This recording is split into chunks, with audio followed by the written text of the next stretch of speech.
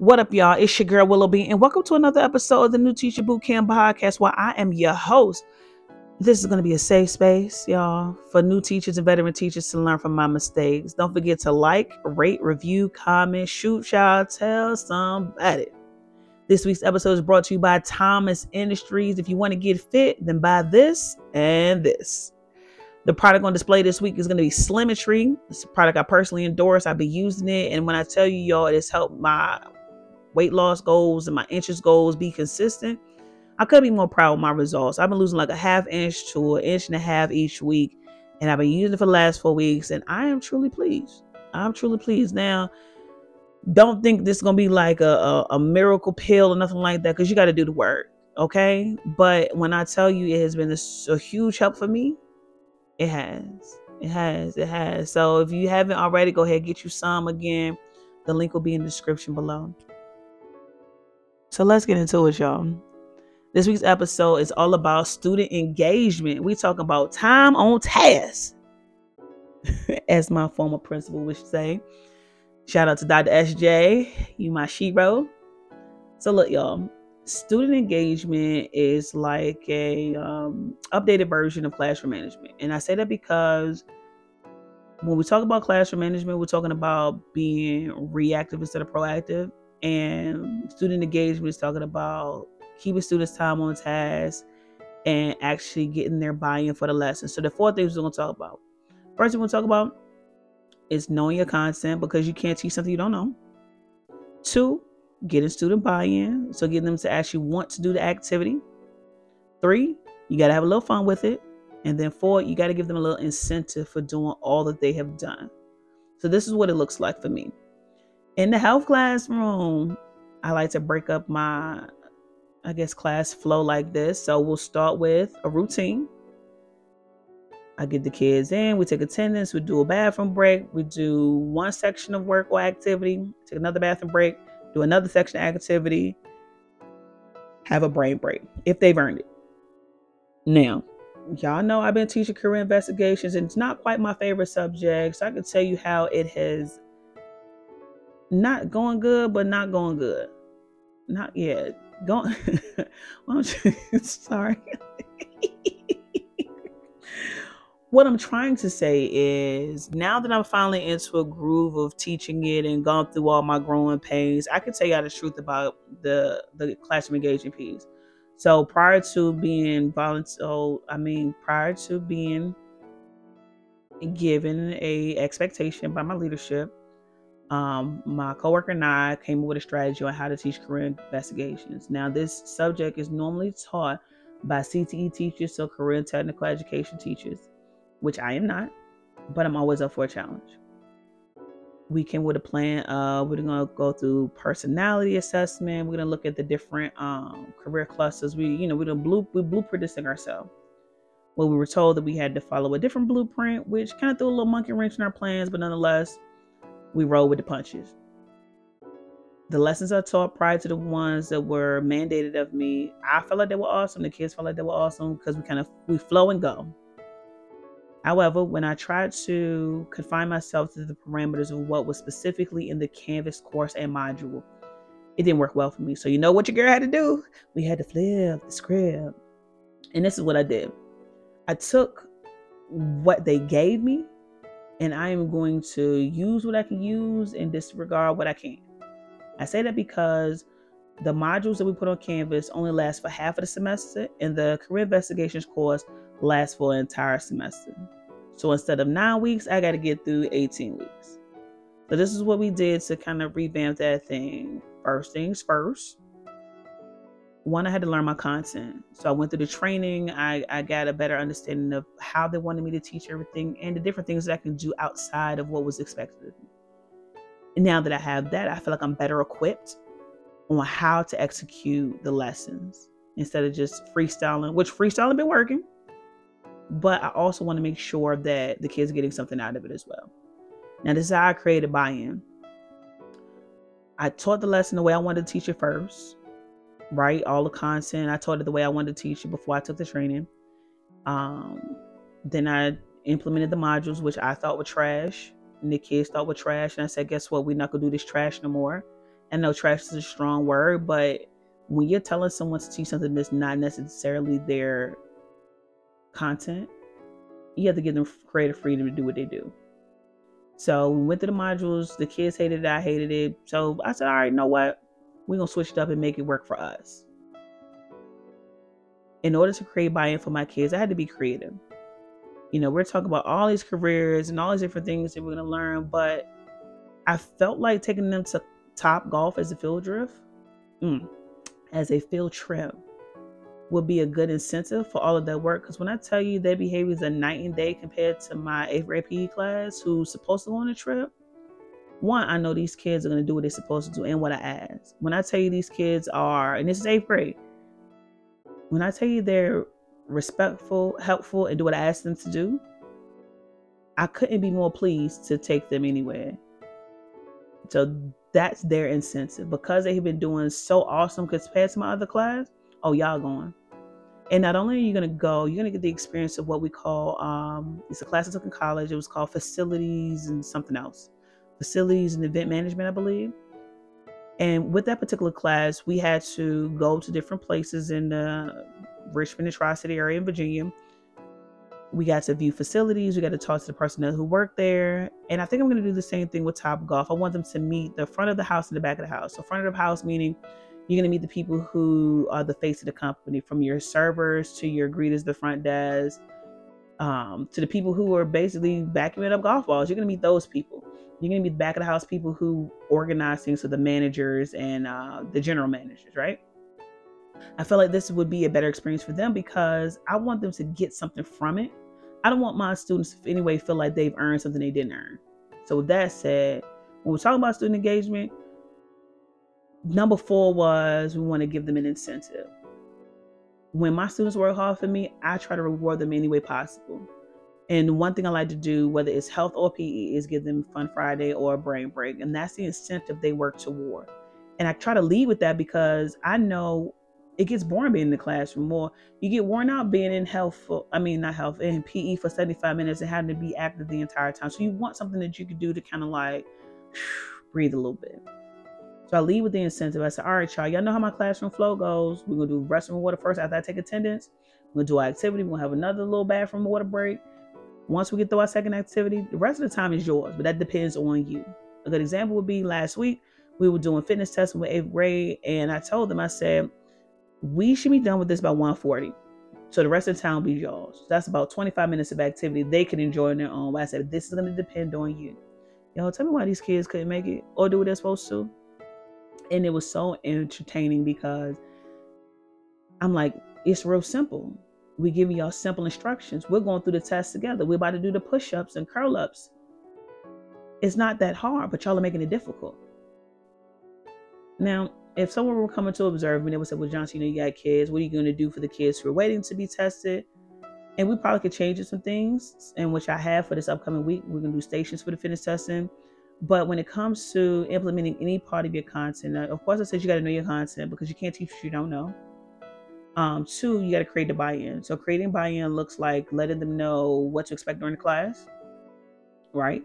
And then 3, you want them to have fun. So having fun looks like I'm enjoying the activity and we're getting through it, and I don't feel as bad for it because now it's like, man, I could do this without feeling stressed. Flip side of that is when you don't have buy-in, when your kids aren't having fun, you're going to have all kinds of distractions in your class. I'm going to give you a couple examples of how I maintain student engagement. Outside of knowing my content, outside of time on task, the fun part is we'll do activities together. So that whole I do, we do, you do method that I was talking about before, how I teach my classes, my kids get to critique me on my skills. So if we're doing soccer, and I asked them to, well, look, tell me what I'm doing wrong. So I'll go up to kick the soccer ball and I might kick it backwards. And they'll be like, come on, coach, you kicking it backwards. You don't know where you're kicking it to.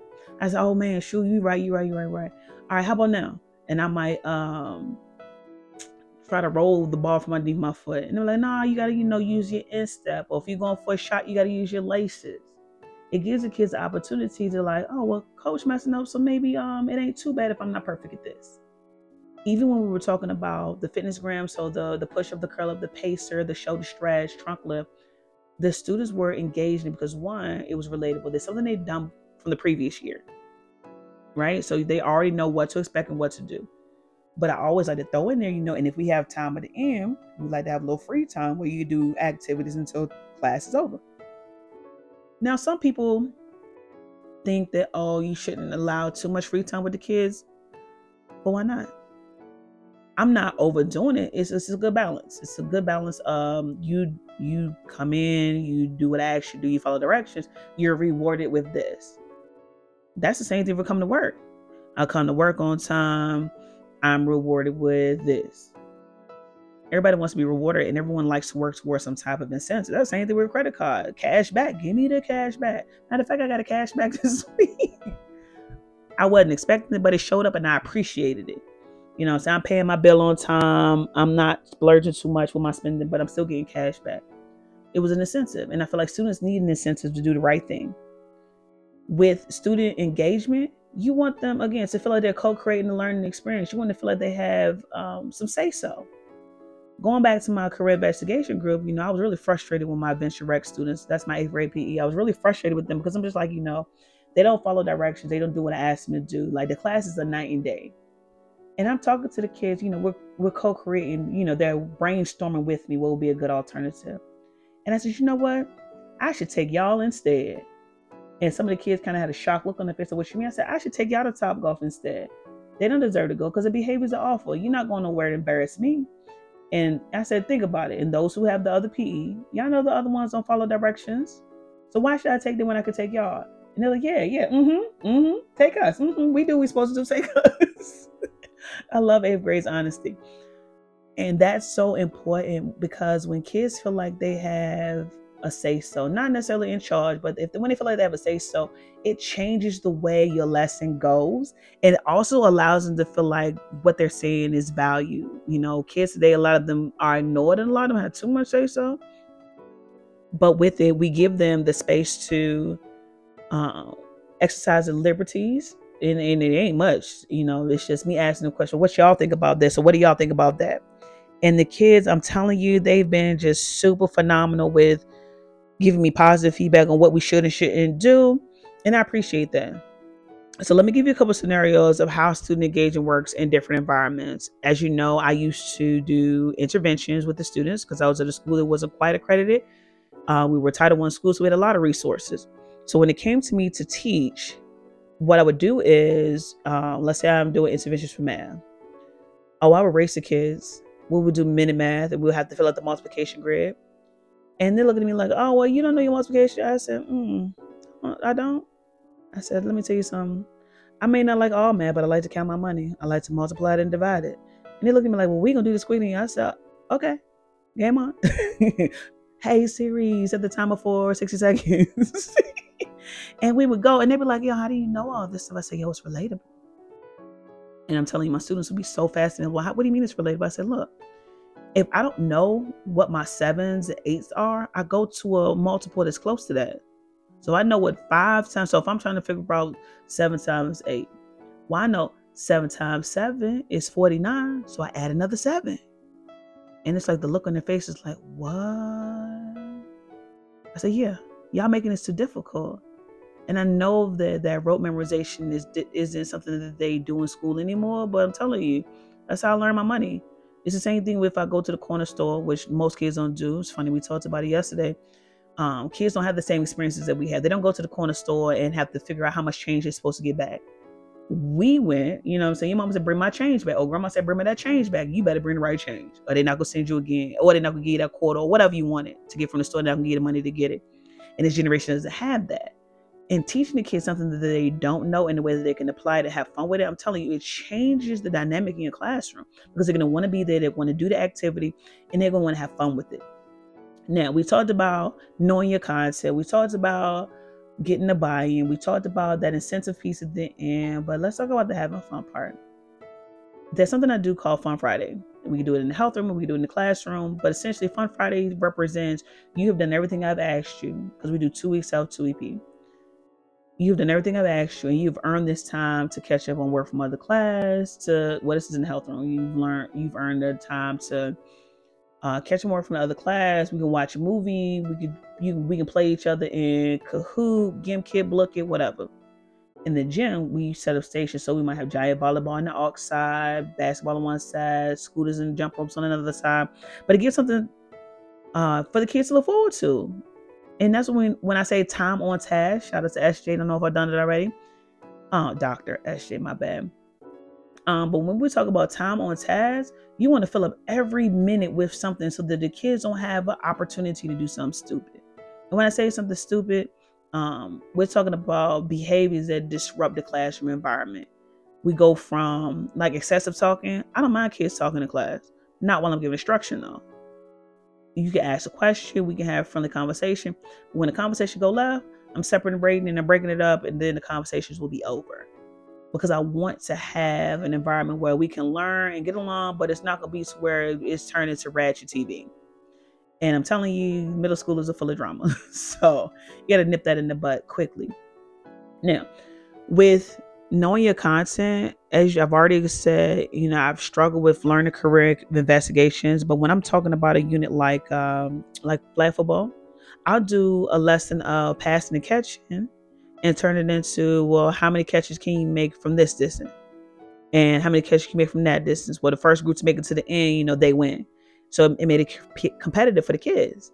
And even with grabbing the flags, we call it capture the flag. We do two versions of it. But the flag football version is we run around and try to grab somebody else's flag. And the kids are engaged in it because there's always something to do. You're either grabbing a flag or you're doing the exercise on the outside and waiting for the next round to put your flag belt on. And the kids enjoy that because they know what's coming next. They know the round won't last for more than about 2 minutes, or maybe a minute, because the running wears them out. But they know it won't last more than about a minute. They know if they get eliminated, I got to come to the sideline and do my 20 jumping jacks. When the whistle blows, I get to put my flag belts back on. And it's such a beautiful thing because you'll do blue versus yellow. So you come up with team strategy. There's a Kagan strategy called round robin, which is like a team huddle, and they come up with a strategy how we're going to capture more flag belts than the other team before the time runs out. It's a beautiful thing to watch the kids grasp the concepts that we're teaching, apply them, and have fun with them. And that's all that you need in student engagement. And this is going to be helpful because next week we're going to talk about being observed. You want, when your principals come by or the higher ups come by, you want them to see kids engaged in whatever the lesson is. And for me, I always use social emotional because our COVID survivors was what I like to call them. They have survived COVID and they have to relearn how to be socially and emotionally vulnerable with their peers, but in a way that it doesn't conflict with their ability to grow and learn to be independent. So all of my lessons that I set up, regardless of what it is, it'll always say in my learning objective, I can be respectful and helpful toward my peers while learning how to play whatever the sport is. And I remember one time my principal came to observe me. He said, I didn't quite understand why you worded it that way, because I'm sure, you have SOL specific to, I think it was flag football at the time. But when he saw the kids playing, my boys get competitive. And that sportsmanship piece is non-existent. They don't care. They just want to win. And it gets to the taunting and the trash talking.